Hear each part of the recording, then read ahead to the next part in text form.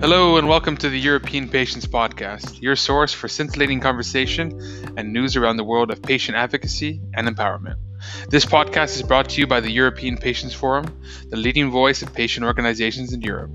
My name is Dante and I'm the Communications Manager for EPF and your host on today's pod. For first-time listeners, I kindly ask you to hit the subscribe button below so you can stay up to date with the most relevant and important stories, issues, and events surrounding patient-centered healthcare within Europe.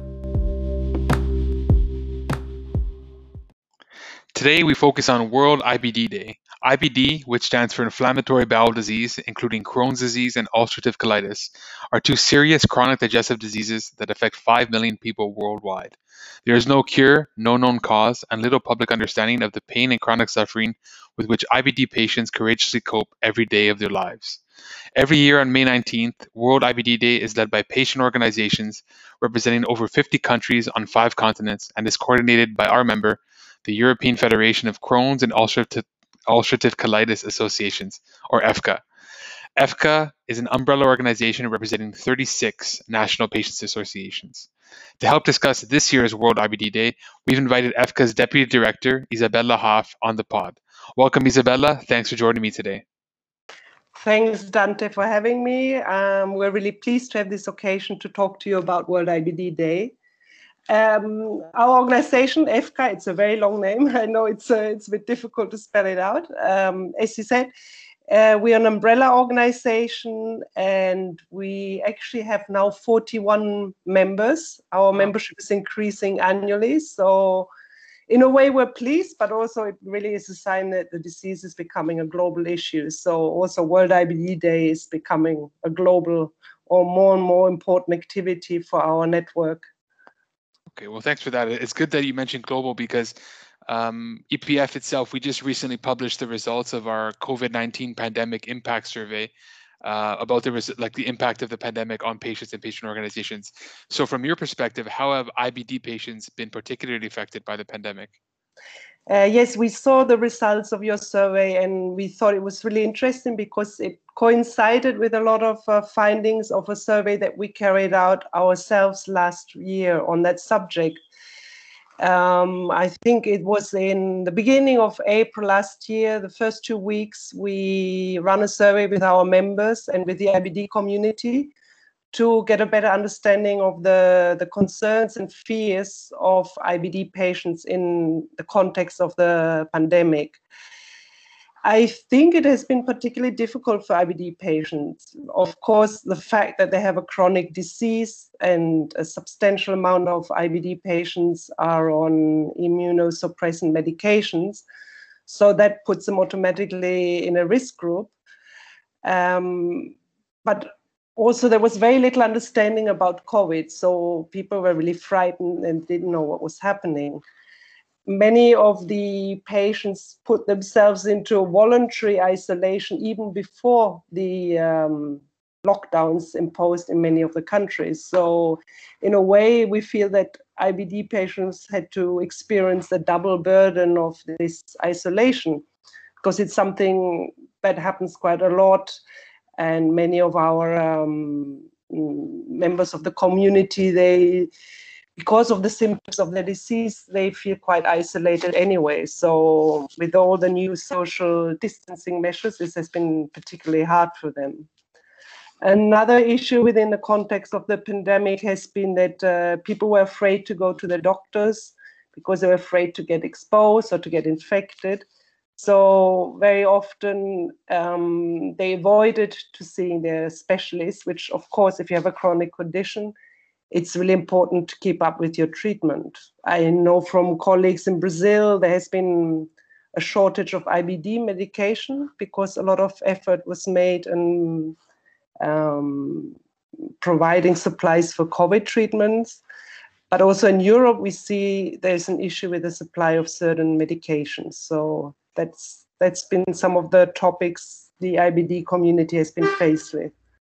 Yeah, treatment delay was definitely a major issue, and I hope that they were able to bridge some sort of gap with pharmacists and healthcare professionals to ensure the effective treatment and delivery of their of their medicines. I also noticed on your website you're promoting Secure IBD, which is essentially a database, and it gathers relevant information and provides the right answers to IBD patients. So how exactly does this work, and how has it actually improved the lives of IBD patients throughout the past year and a half? Yes, this also happened last year, just at the beginning of the pandemic. We were approached by the team of Secure IBD. It's led by world-renowned IBD specialists, and we really fully support their efforts because we think it's very useful to have a database which monitors and reports outcomes of COVID in IBD patients. We think it's a very important initiative because we need to gather clinical evidence which will allow us to better understand the effects of COVID in IBD patients. And so far, we've already seen some important publications using the data from this registry. So in a way, this information has given us a better picture on many aspects. For example, the effect of specific IBD medication, be it corticosteroids or TNF inhibitors, on the outcome of COVID. And I would say this database has been very useful. And I encourage physicians and their patients to keep on using it, as it will give us more and more relevant information also in the future, also about the long-term effects of having had COVID and being an IBD patient. Okay, well, that's important to hear. And let's kind of move forward to the main theme of today, World IBD Day. So can you tell us a little bit about the history of it and how it actually got started? Yes, World IBD Day is relatively new. It's only been 11 years old. So I think in the world of diseases is not a long time. We started it during Digestive Disease Week, which is a major annual congress that takes place in the US. And just over 10 years ago, we got together with colleagues from Crohn's and Colitis Foundations in Canada, in the US, Australia, our colleagues from the UK, as well as colleagues from Brazil. They're physicians. They also joined our discussions. And we decided it was important to create an International Awareness Day because there was and there still is little public understanding of these chronic conditions. Over the last few years, many other IBD associations have joined our efforts, and it actually shows us that IBD is affecting people worldwide. It used to be mainly in Europe and US, Canada, but I think nowadays it's really a problem all over the world. And the current estimates are around 10 million people worldwide, in Europe 3.4. But as there isn't really a global registry, we assume that the numbers are far higher than the 10 million. How quick is it to get diagnosed for IBD, or kind of what are the initial symptoms that you need to present to a doctor? Diagnosis has improved quite a lot during the last few years, also because of the efforts of patient associations, but also other stakeholders to create more awareness around the disease. And I would say in Europe, we've looked at some recent studies. It can be within 6 months and a couple of years, but there have been also reports from a much longer diagnosis, so even more than 5 years. So in fact, it is really important that people are aware about these diseases because, of course, it's a tremendous stress on someone not knowing what's happening and something dramatic's happening and no one knows what's going on. But I would say in Europe and in many countries where the disease has been longer present, the level of diagnosis has improved. That's good to hear. And what is the theme of this year's event, and what are some of the initiatives, events, campaigns that you've organized surrounding it? Okay, so we've decided a couple of years ago to run global themes. And for this year, our theme is on IBD and well-being, because we want to focus on not only the physical impact, but also on the psychological impact of the disease. We want to see how IBD impacts on the general well-being of a person. We're running a social media awareness campaign under the hashtag Break the Silence and World IBD Day 2021. And we really want to get our community to talk about what it's like to really live with the disease. And once we have initiated this dialogue towards the second half of the year, our objective is to bring one of the main topics raised during these dialogues to healthcare providers, to other stakeholders, in order to work together in finding solutions that will have a more meaningful impact on a person's quality of life. That's excellent. And how can people lend their support or show solidarity on World IBD Day and actually throughout the entire year? I think there are many ways people can show their solidarity. First of all, is where, as our campaign says, break the silence. We need an audience as well, so they can start to listen to the stories. And sometimes they are quite difficult testimonials coming in from patients who live with that disease. They can help us to spread the voice, to share the stories, and to share information about IBD and their social media. And it really depends. I mean, European networks, it's very useful for us if they also share information about this day. And of course, you can check on our website. I think you will have the information to our listeners. They can see what's happening in each of the countries. Now, due to the pandemic, a lot of the activities are more virtual, but I know that in some countries, people are organizing walks outside to raise awareness and even trying to run marathons in some of the countries. So, well, not marathons, but shorter runs. So I really invite people to check out our website and the website of World IBD Day to see what's happening in their country and to see how they can join. So this year you have, what, 50 countries joining?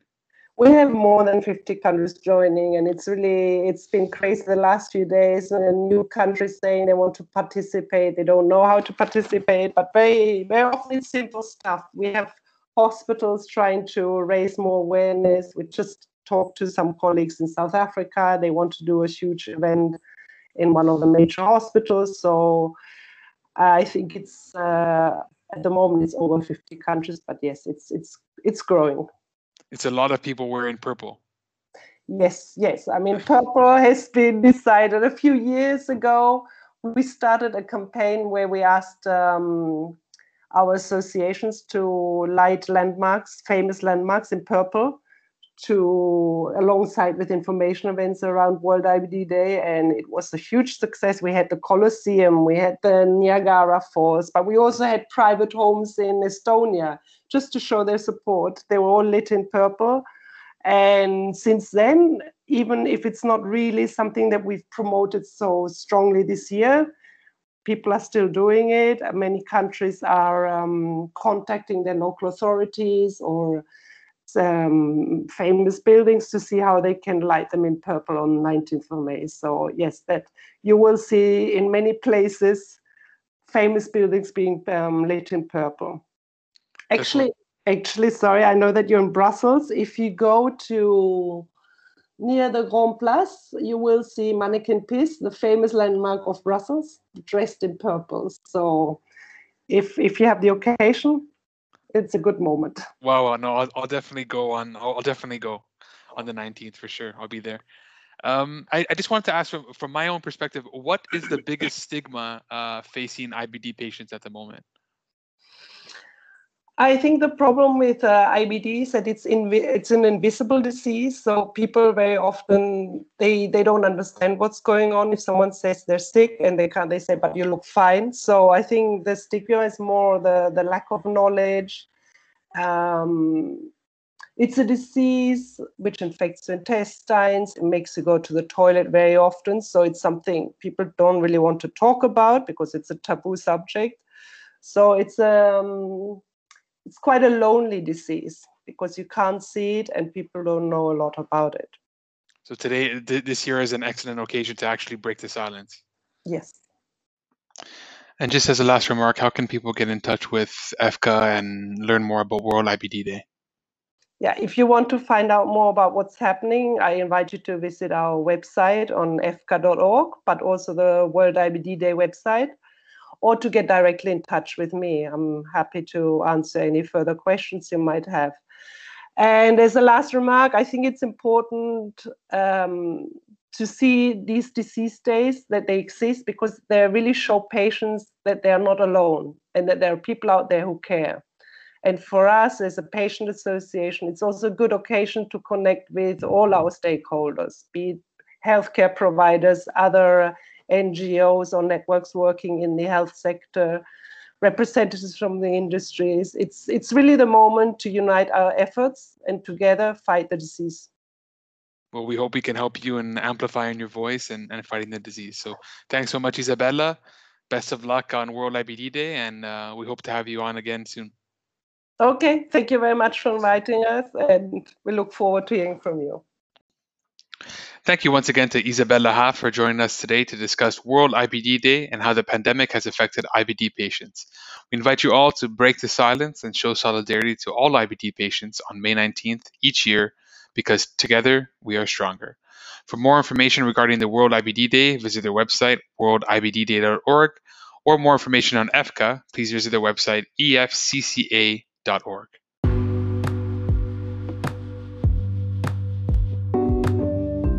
That's it for today's episode of the European Patients Podcast, your source for all things related to patient advocacy in Europe. We are the European Patients Forum, the leading voice of patient organizations in Europe, with now 77 members across the continent. You can stay up to date on all EPF news by following us on Twitter, Facebook, and LinkedIn, or by visiting our website. We'd also like to remind you that registration will open next week for our EPF Congress 2021, taking place from the 26th to the 29th of October in a virtual setting, so please mark your calendars. We'll see you next time on the pod. Stay safe and be well.